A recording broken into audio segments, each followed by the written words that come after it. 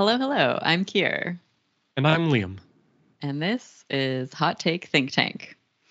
So, Liam, did you know that polyamory is majorly in the discourse this week?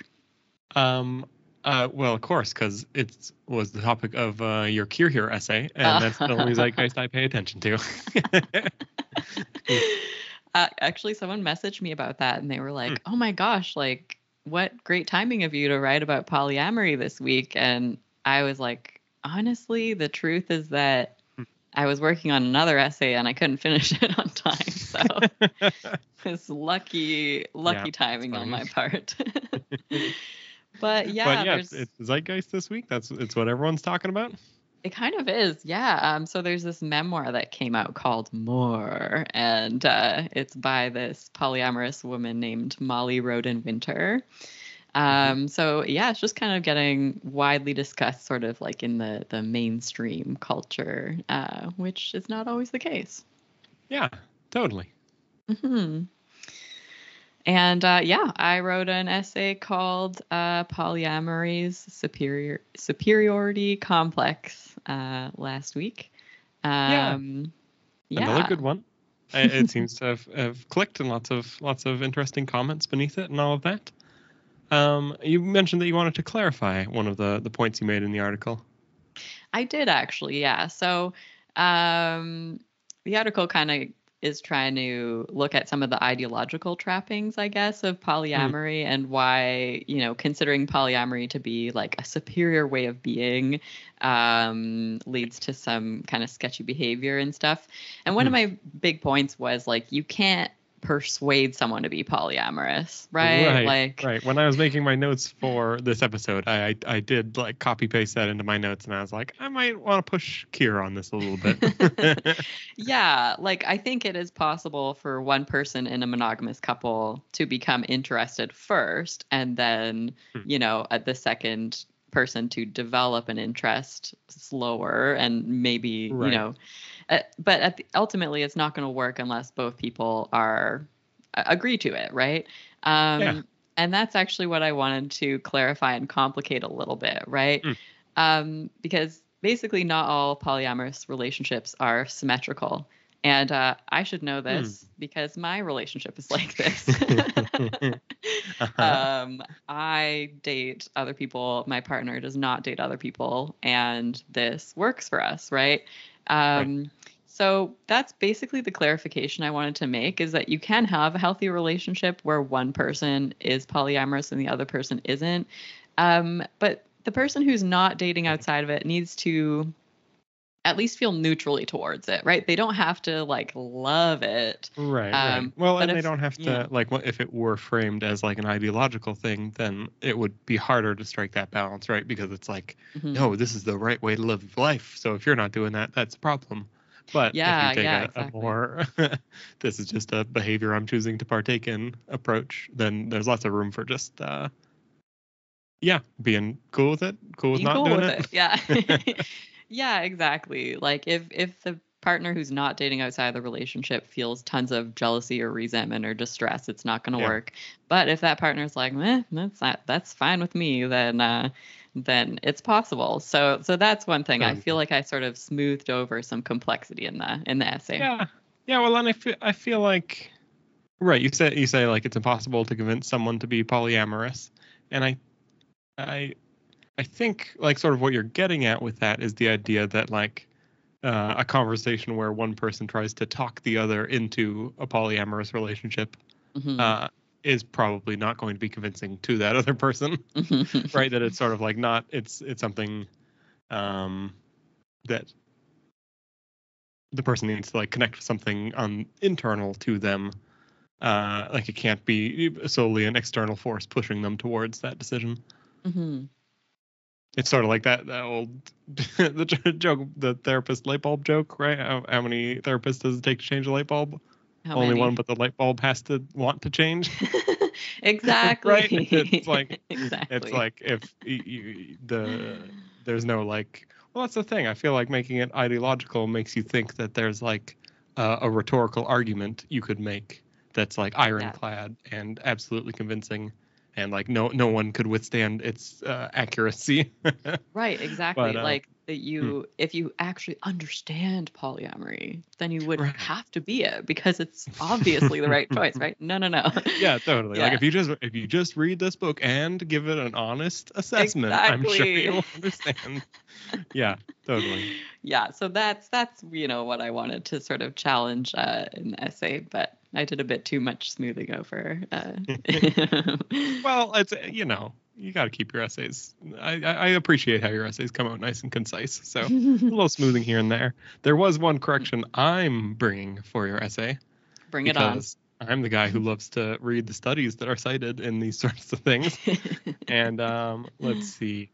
You say in a 2001 research study, only 1 in 9 people had been in a polyamorous relationship, and only 1 in 6 people wanted to try one. Mhm.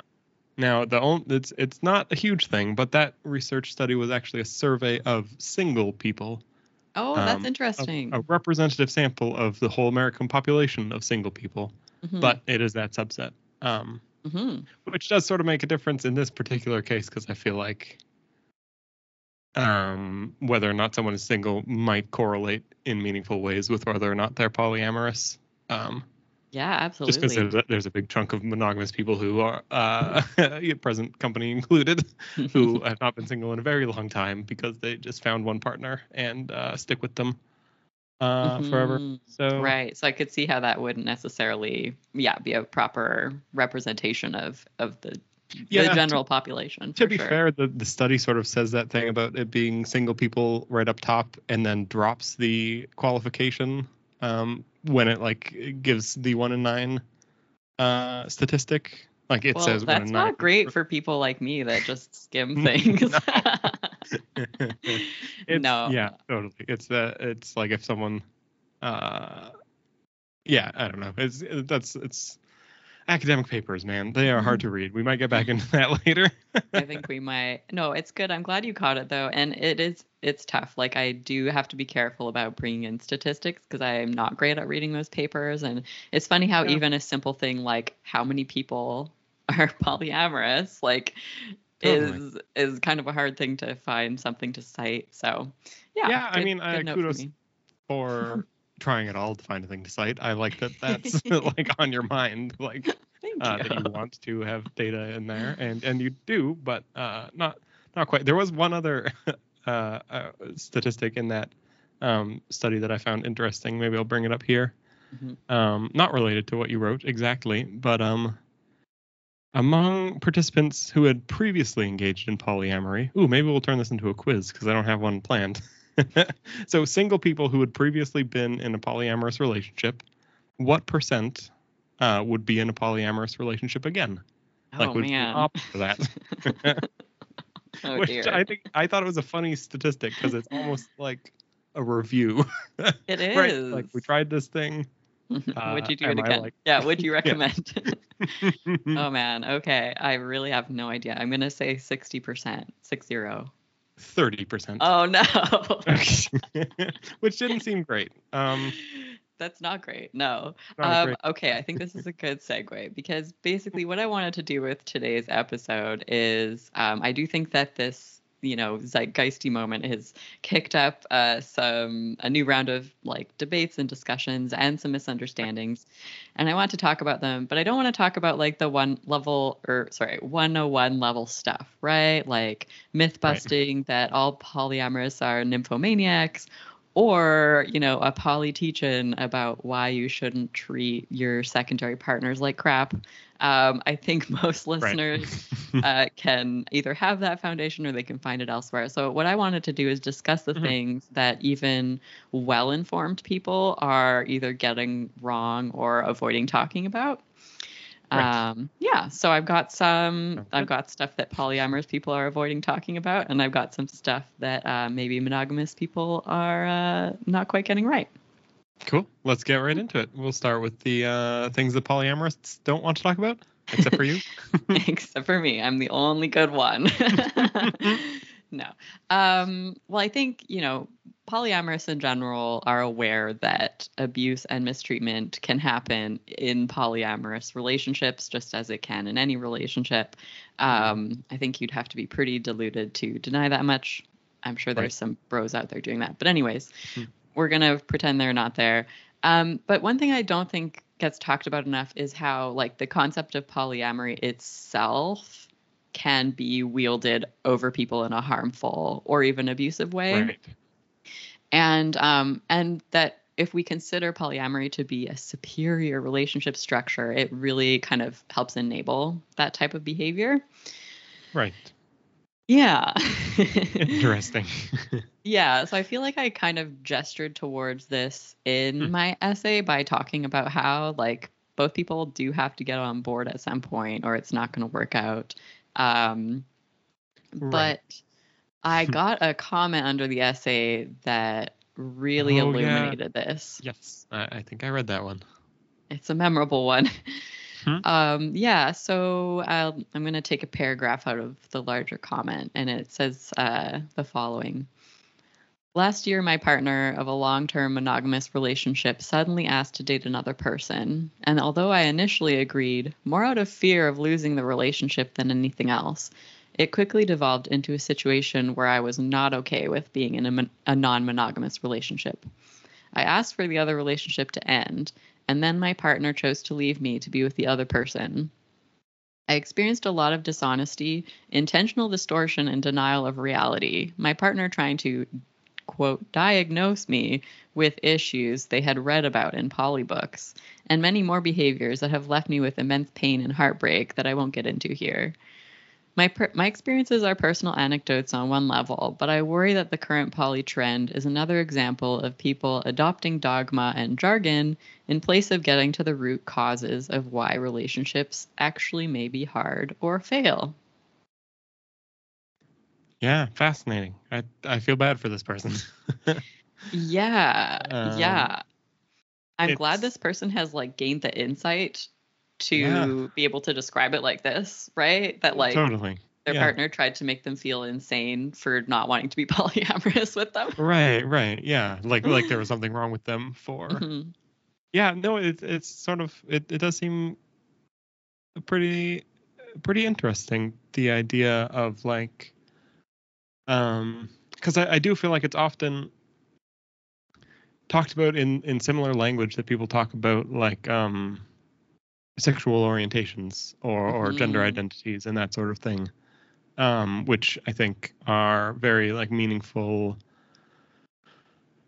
Meaningful progress has been made on both of those fronts for, like, being accepting and being understanding, which is, you know, like a definite good thing for society to work on. And it sort of feels like people sort of might, like, co-opt those rhetorical strategies for other maybe tangentially related topics and sort of frame them in that same, like, moral or political way. I don't know, almost to, like, wield against people who are just trying to be good people, who are, like, understanding about this sort of thing, right? Yeah, no, absolutely, right? Like, I feel like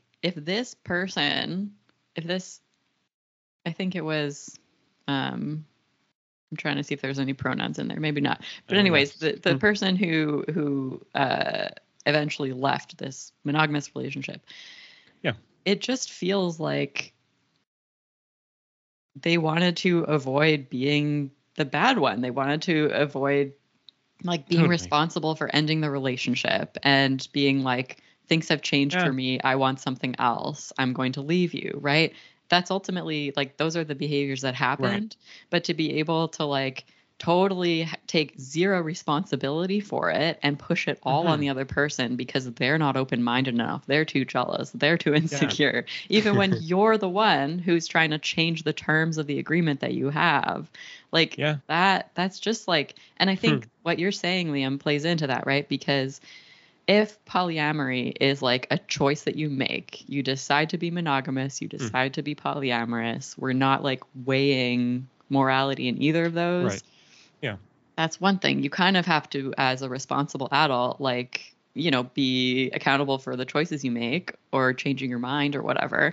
But if polyamory is like something you're born with, that's like Right. innate to you, and you're Right. Or actually maybe even coming innate to, out to your partner. or maybe even innate to everyone. So you're coming Right. out to your partner and helping them reach the next level of enlightenment or whatever. Yeah, exactly. Like suddenly, you're right. Like all of a sudden, are we supposed to like celebrate this as like a coming out moment, coming out of the closet? Like, right, totally. and Well, yeah, and blame this person who left the comment for like not being able to fulfill that, like to reach the promised land or whatever. yeah, not being It's like open-minded enough, it right? just Like, it strikes me, not in every case obviously, but like it just of the idea of like cognitive dissonance and like dissonance reduction, where people don't like to think of themselves as bad people, obviously. mhm, And so they sort of will find ways to justify the ways that they're acting, right? And it's like if you find yeah, yourself in a relationship that you want to end, but you feel bad because have mean something to this person and you're going to hurt them. mhm, If you happen to come across a book that gives an ideology that explains how everything you're doing is secretly okay all along, you might be very drawn to that because it lets you keep right. It lets you keep your crush on this new person mhm. and lets you not feel bad about changing course on the previous person. Well, and it's hard to not be a little bit cynical too. Like it's possible that Mm-mm. this person's partner wanted to be polyamorous, wanted to stay with them, and that's what they said and that's what they meant. Another possibility is that they were kind of over this relationship and Yeah. they also kind of wanted to make this change in their life. And so, like it's going to harm your reputation more potentially if you either cheat on that person or you break up and immediately start a new relationship. Whereas if you do this thing where you're like, oh well, we opened our relationship and then she changed her mind and then like blah blah this other stuff happened, like there's like more wiggle room for you to try and like wriggle your way out of like. And the thing is like we all hurt each other sometimes, right? Like there's no way Yeah. around that. So it's not like it's the worst person in the world who like decides to change and break up. Like that's a thing that happens. It's more just like when you have to use all of this like utopian language to try and like obfuscate what you're doing. Like it gets really ugly. And I just Yeah. like that leaves people with a really awful impression of what polyamory is and how we behave. Right. Yeah. Yeah. Totally. Well, I feel like, yeah, I mean that whole comment reflects sort of like nothing from what I've seen in like your relationships or most of the relationships of other people I know who like have more than one partner at a time. Mm-hmm. Um, but it's almost like people like you give not on purpose, but like provide this like armor almost for people like this person, right? Mm-hmm. Where it's like it is I like obviously I don't think polyamory is like a morally objectionable thing, right? So then it lets people use it as an excuse maybe.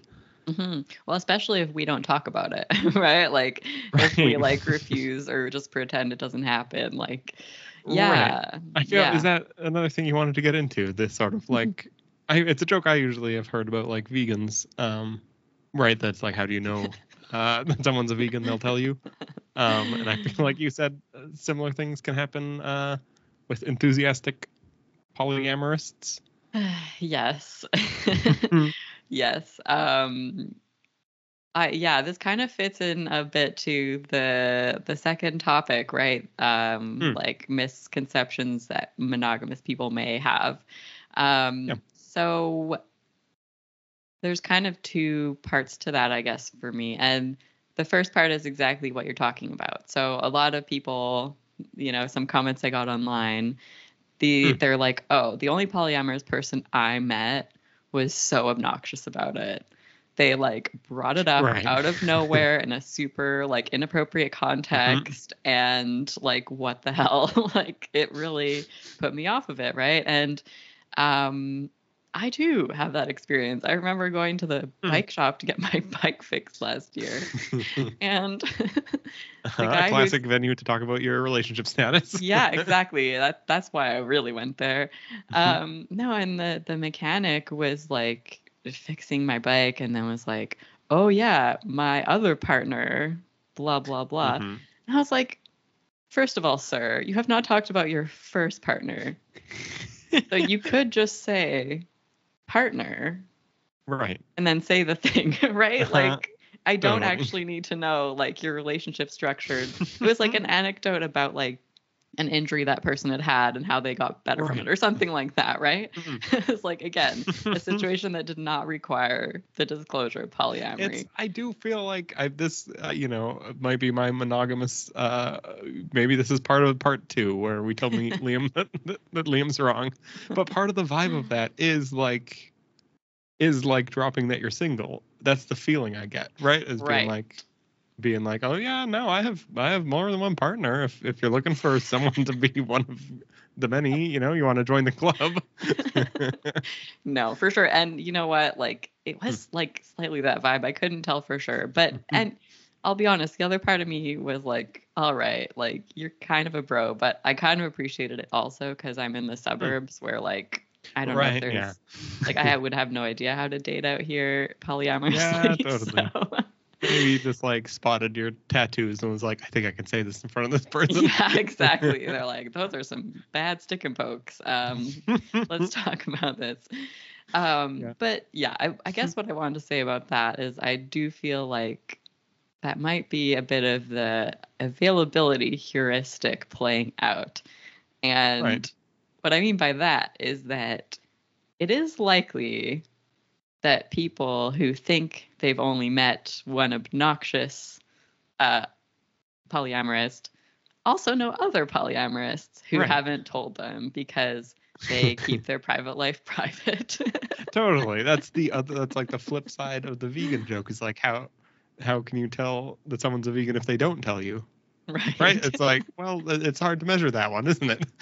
Exactly. Unless you're eating a meal together where it's like conspicuous. It's you don't always know if someone's a vegan or not based on if they tell you.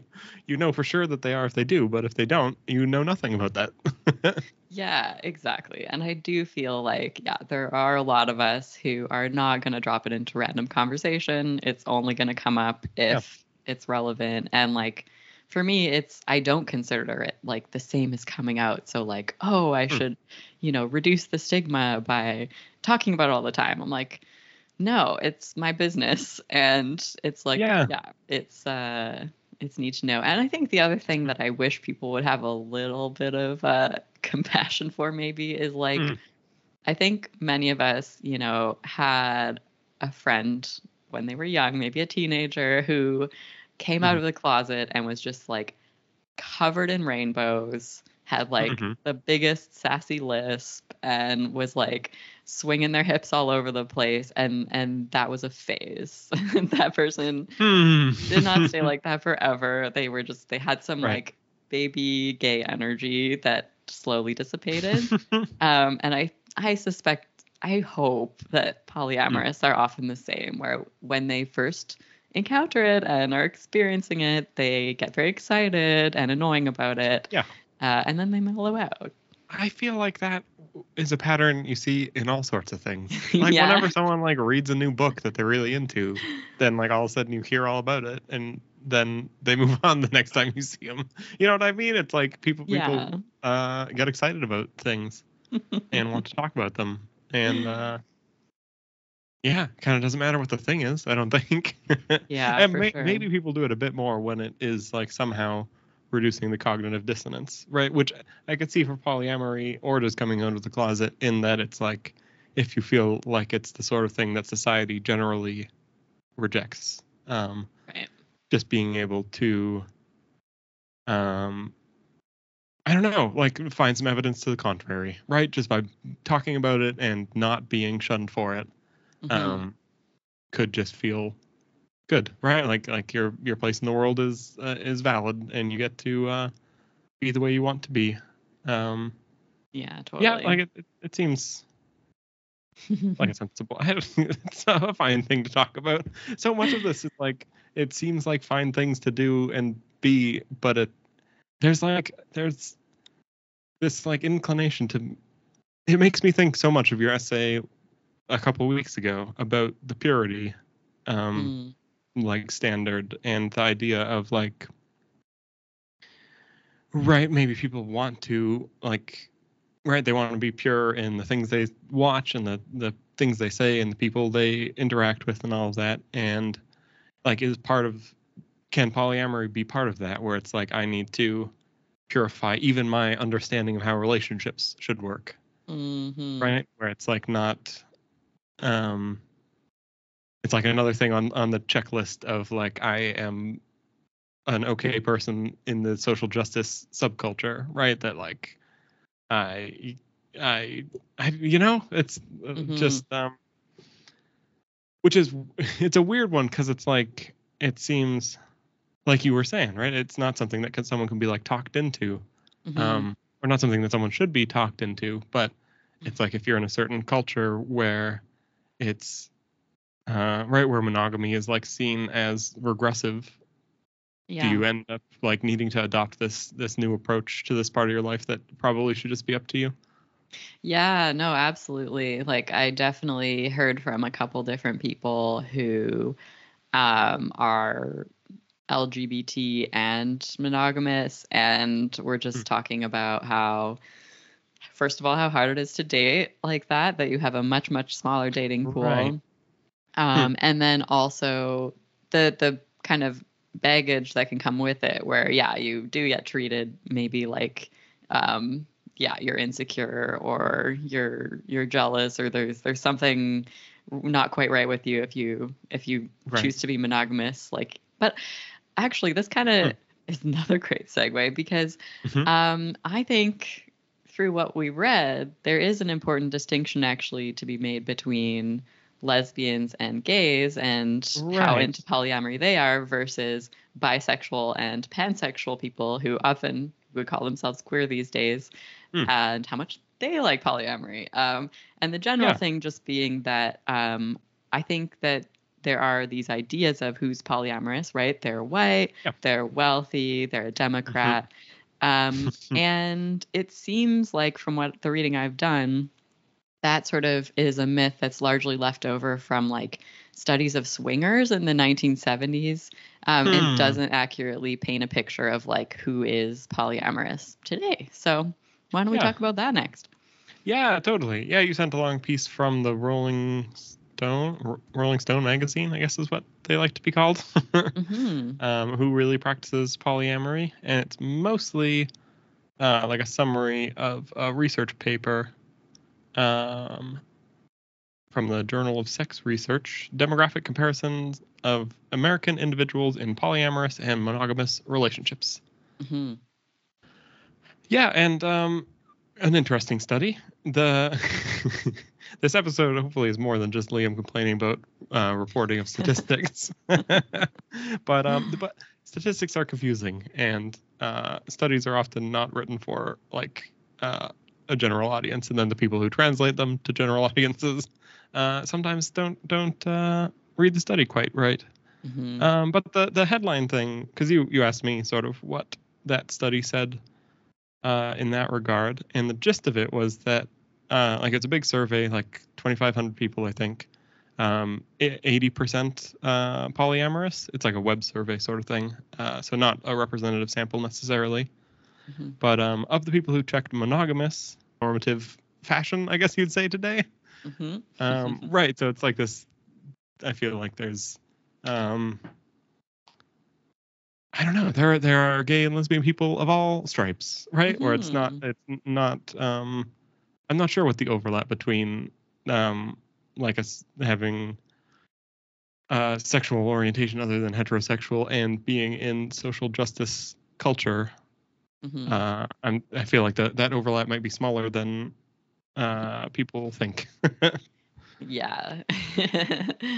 Yeah, I do feel like queer is more or less a political identity at this point, and generally does correlate with social justice beliefs. Not 100% of the time. I mean, I don't know what to call myself at this point because queer feels weird for those reasons, but it's also like feels like the right word. But yeah, there are a lot fewer people that identify as like lesbian or gay who are into the social justice world, partially because there are these ideas that like having that type of preference could be transphobic.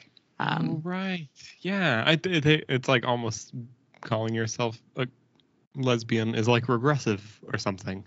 Yeah, there Which is seems that like idea. a wild, like a whiplash of like what, like 10, 15 years, maybe? It's a weird one.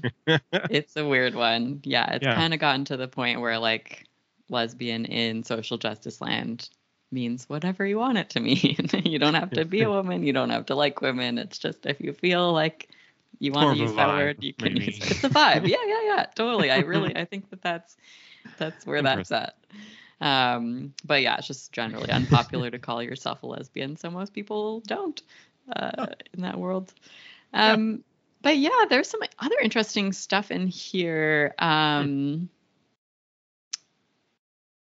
Yeah, there was okay, I wanted to get into the question of like ethnicity, the question of education, and even wealth and politics. Is it rich white people? Yes. Rich white Democrats.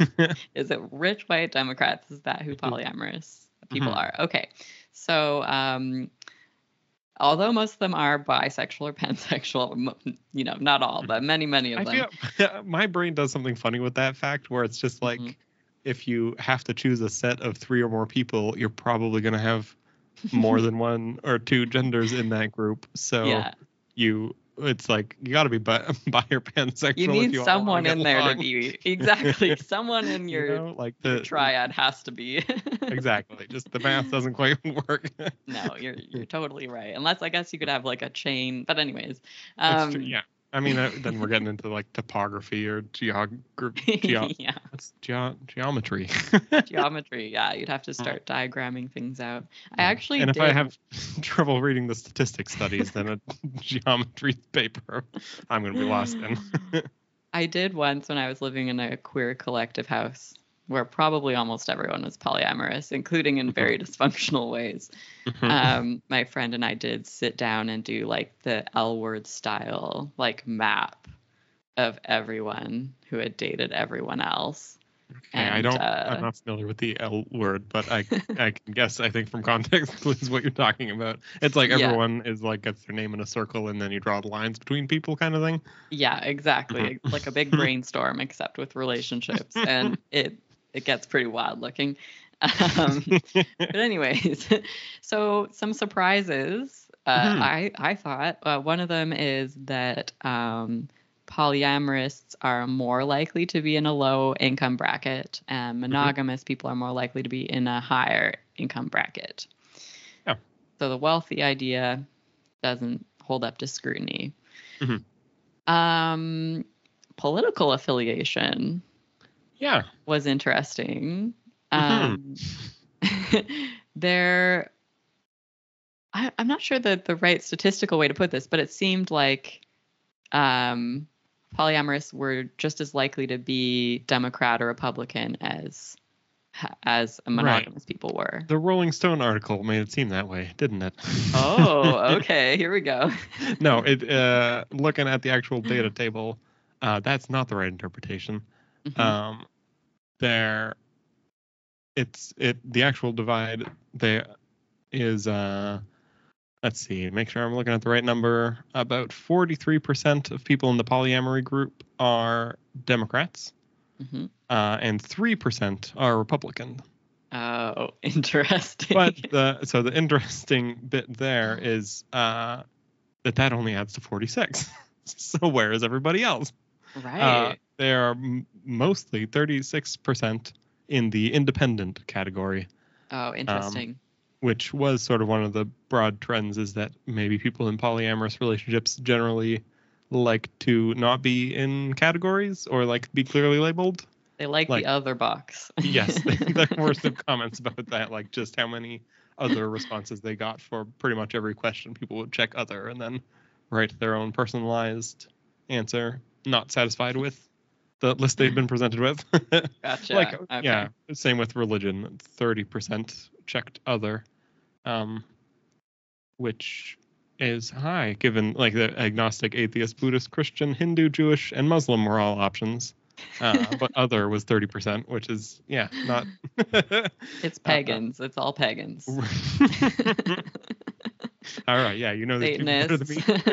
Heathens, Wiccans, pagans. But yeah, so it's true that there's not like a single political affiliation that everyone falls into, but it's Democrats is the biggest cohort and independent is the second biggest. Okay, so there's not a bunch of secret Republican polyamorists based on this data. Okay, that's a good distinction because I do feel like the Rolling Stone coverage of that was misleading. Yes.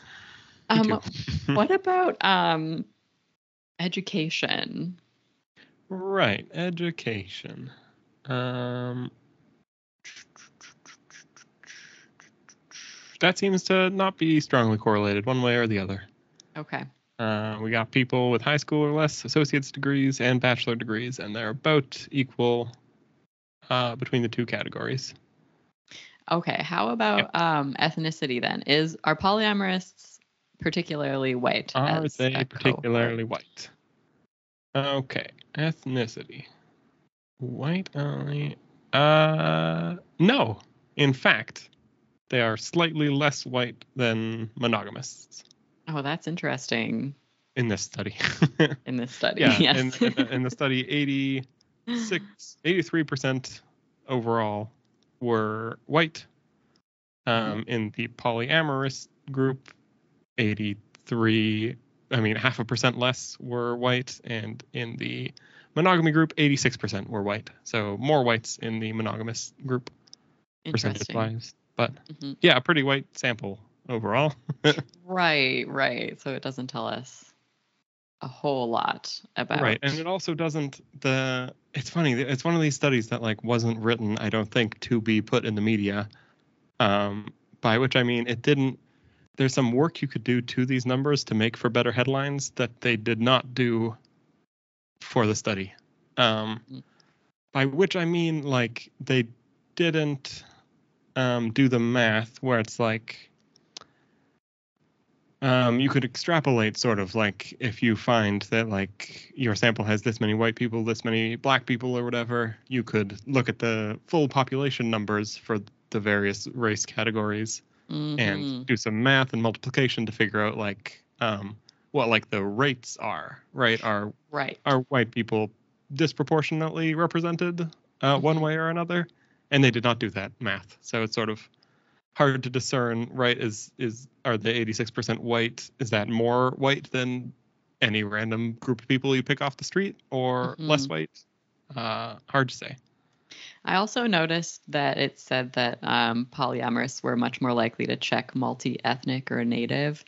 And so there's a slightly cynical part of me that's like, I wonder what that means to those people. Right, exactly. is that like checking the other for their religion, where they're like, I'm, can't label me. I'm different. Exactly. Very free-spirited, maybe, Yes, not, who knows? Maybe they, saw a shaman and saw a past life and figured out something about their genetic makeup. You never know. You never know. Okay, can we talk about past lives for a second? Sure. The thing that cracks me up so much is that like absolutely no one ever finds out that they were a peasant. It's true. Never. I've never ever heard of that. Which is remarkable given that like almost everyone used to be peasants. That was I'm pretty sure like the way of life. You could probably say like at least 95% of all the humans that have ever lived were lived in squalor of some sort or another. Yeah, exactly. Like maybe hunter gathering, maybe farming, subsistence farming, but like there was only one Cleopatra, right? I was going to but say she has Cleopatra. a lot of she has there a was lot only of ever descendants. Yep. Yeah, I think when Ross and Carrie from Oh No, Ross and Carrie, that podcast I love. I think when they did past life regression, Carrie was in fact Cleopatra, so that's cool. Amazing. Yeah, I'm sure she's the only one, because only one person could have the same past life. That only makes sense. You would think so. You would think so.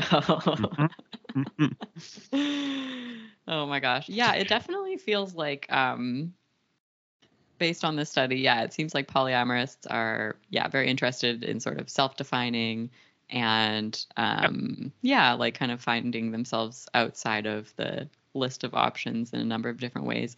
And it's interesting because I do feel like when I read the Rolling Stone article, I did get a slightly distorted picture that you helped clear up, that there aren't a bunch of secret Republican polyamorous. No, Republicans like monogamy. That's like right up top. Yeah. Guns, monogamy, and hating immigrants. That's their whole thing. The triad. But I do think it's the wealth thing is interesting. That the average polyamorist is likelier to have less money than the average monogamist. And that the education is about even. The ethnicity thing, it's not overwhelmingly more white in the polyamorous cohort. It's interesting because I feel like polyamory, I mean, it kind of comes and goes like in popular consciousness or whatever. But I do feel like, because in this moment, there's this memoir, and the memoir was put out by this woman who like lives in Park Slope.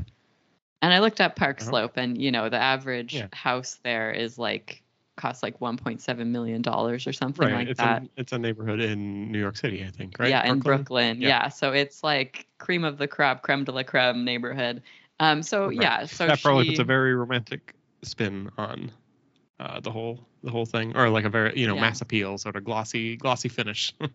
Yeah, totally. And we've seen like some polyamory. There was like a little bit in White Lotus. There was some in Succession. So definitely in a lot of the media representations, you do have these like obnoxious wealthy people that are practicing it, and they do. But yeah, that's not like representative of like your average polyamorous, and I think that's worth pointing out. Yeah, totally. There one other interesting bit where there like was a meaningful divergence between the two groups was under their marital status. A lot of polyamorous people were divorced, much more than monogamous people, which I think is just an interesting sort of like, I mean, it seems almost obvious, right? Where it's like someone who tried, at the height of monogamy, getting married and didn't work out. That person is likely to try something else. Yeah. That seems like a natural growth venue for the polyamory movement, right? As people who, tried the mainstream, didn't work, try something else. Yeah, totally. And I think the researcher said like there could be multiple explanations for that, right? Like there's the simple math of it. If you have more relationships, you're going to have more breakups, and if marriage is in there, then you're going to have divorce in there too. Totally. Well, and I guess you could also point to like the other direction of causation, where it's like maybe the person was like inherently a polyamorous type, right? And that is why they got divorced. Yeah, exactly.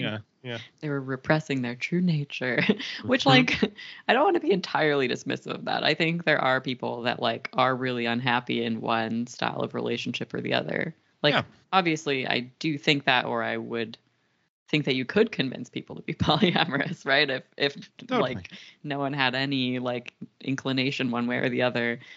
Right. I think I wonder though, like the distinction between it being like in someone's nature or just like in their experience or how they feel or behave. Like I don't know if it might be a distinction without a difference sort of thing, but like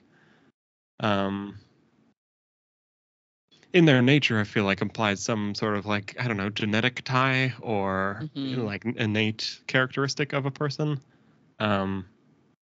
Whereas I feel for some reason I bump against that, and it's like that seems to put too much weight on it in my mind, where it's like just things don't have to be innate to be worth caring about.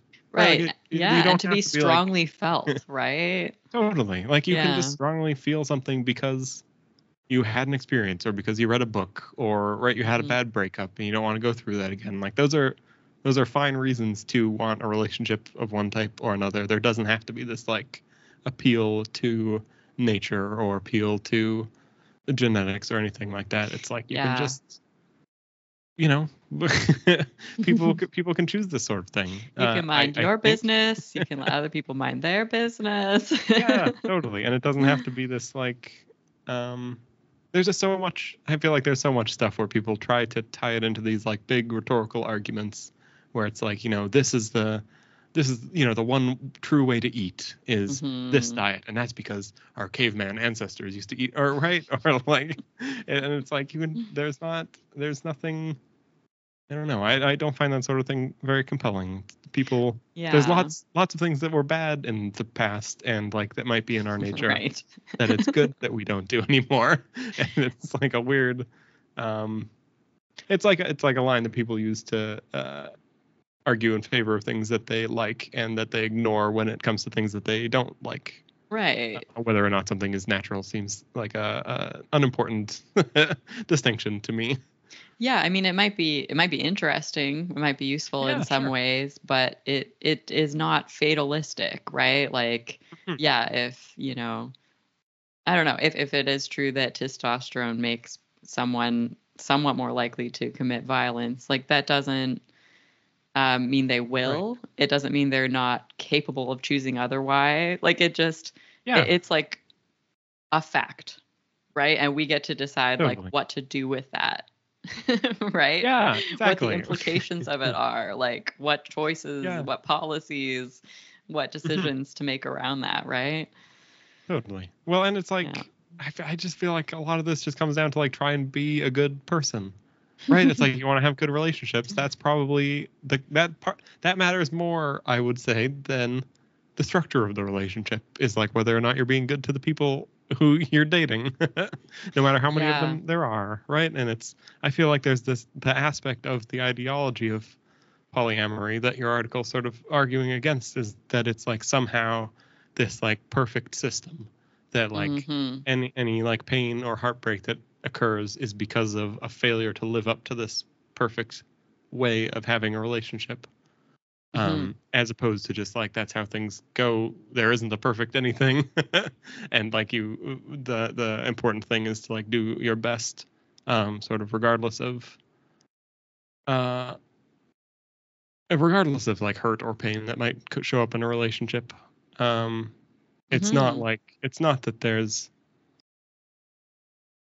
it's like making it it's like making it black or white, right? Like that there's a right way to do these sort of things. Doesn't seem particularly helpful as opposed to just like trying, like striving to do well. Mhm. Yeah, no, I think and that's something that kind of ties like social justice culture and polyamory Hmm, together, apart from the fact that there's tons of overlap, but it's right. also just the utopian nature of it, right? The utopian history of it, the idea that like Yeah. you want to live a life that will bring forth the world that you want, right? Hmm. That's what's behind it, right? And so, yeah, that it's an odd way to live. I don't know. On the one hand, like although I no longer want to be a utopian, like I think I'm I think I'm still an idealist. Like it's hard for me to just be Yeah. like extremely like rational and pragmatic and reasonable all the time. Hmm. And I mean I even had a paragraph that I ended up editing out of that Cool. essay that kind of speculated on it. It's like, well, why am I polyamorous? Like, I don't know. Is Hmm. it because like I had a crappy boyfriend at 18? Is it because my parents Right. got divorced? Is it because like I'm like who knows, right? Like Yeah. um and there was a a thoughtful comment underneath the essay that kind of Hmm. was saying like that I've done a lot of like critical introspection in like on ways that like radical culture has impacted my life. And so they were kind of curious like where polyamory fit into that, Oh, yeah. right? And I kind of get that. It's like, well, if you're no longer, you know, into identitarianism in social Right. justice politics, why would you necessarily still be polyamorous? And Totally. Yeah, I it's think, like yeah, in your transition away from that stuff, what all will fall away, right? And I feel like it's exactly. an interesting question. Yeah, and is this like an unexamined part of my life or is it Hmm. and for me the answer is that it's been important for me to like figure out what the ideological trappings of polyamory are and to challenge Right. those. And that's what the essay does. Um, and for me, like now polyamory is just it's a practice, it's a choice, it's a Right. lifestyle. Yeah. And it's also really important to me that like I don't choose it over people that I love. Like if my partner tomorrow Hmm. was like, listen, I don't want to do this anymore. I want to be monogamous. Like I would say yes to that because that's how much that Right. relationship matters to me. And I'm not willing to Right. sacrifice people I love for a value anymore. Right. And you don't see it as you wouldn't see that as like a moral failing on their part or like they need to read a No. book or understand the argument better because No, or it's that like they were yeah. trying to repress me or Oh, right. yeah. Yeah, and that's I think like that really matters to me. The like I need to have the cognitive flexibility to choose something, right? If there's Yeah. something that I feel like I have to do, that I'm forced to do, that I must do, or I'm a bad person, like I need to look at that Yeah. and really consider if that's true or not. It's true for certain things, like if I murder Hmm. someone, like, you know, Oh, totally. Yeah. it's not all relative, but there are a lot of decisions we do make that, like, you know, they have Right. weight to them and they affect people. Um, but there's not necessarily, like, if you're not religious or you don't have sort of another kind of set of baked in principles that you're following, you have a Mhm. lot of decisions to make. Totally. Yeah, well, it's interesting to hear you talk about it like that. It just makes me think that like um a lot of a lot of what matters isn't just like the final decision, but also like the process that someone used to get to that final decision, Hmm. right? It's like not, you know, to be polyamorous or not could go either way, but if you choose either way out of a sense of like moral superiority or, you know, an anger or hatred or like an ideology or even I don't know. Opportunism. Exactly. Yeah, like to weasel your way out of something that's that's where the problem lies. Hmm. It's a weird thing where it's like the result isn't um what like neither of the results are wrong, but you can still get there wrongly. Hmm. That's a good way to put it. Yeah. Yeah. Hmm. Yeah. It's definitely been interesting to see all the discourse. There's definitely been like some pretty wild takes, you know, or kind of a Right. reminder that You did send along a comment that compared it to bestiality, I think, which is yeah. wild. Yeah, that happened. Uh, yeah. Yeah, no, it's interesting. I think I don't know if I can find this real quick in my notes or not, but there was something that we read that talked about how likely people who weren't interested in polyamory were of respecting polyamorous people. Oh, right. Yeah. Where It was was that? really low. Yes. Yeah, I remember seeing the same. Like people who are outside of that culture think of it as a morally repugnant kind of thing. Yeah. Yeah, the number that's in my head is like 1 in 7 Hmm. non-polyamorous thought that that was like a respectable choice to make. Right. So yeah, that's slightly depressing. That's probably also why I usually don't tell people. Right. Because most people will think of you worse for it. Yeah, and I think that's why like some people do get upset when you critique a small subculture that, Right. continues to like really not have like power exactly, right? Like maybe there's a cool factor to polyamory, but like there's not like political power there. Yeah. Um, so but at the same time, like I don't know. I do just really strongly disagree with that kind of notion of like needing to sort of like protect your in-group from criticism, even if it's valid, because then you just seem dishonest because you Yeah. are. So. Totally. Yeah. Well, and good criticism helps movements get stronger. It doesn't hurt them, right? Like it can point out things that will cause problems if not addressed, right?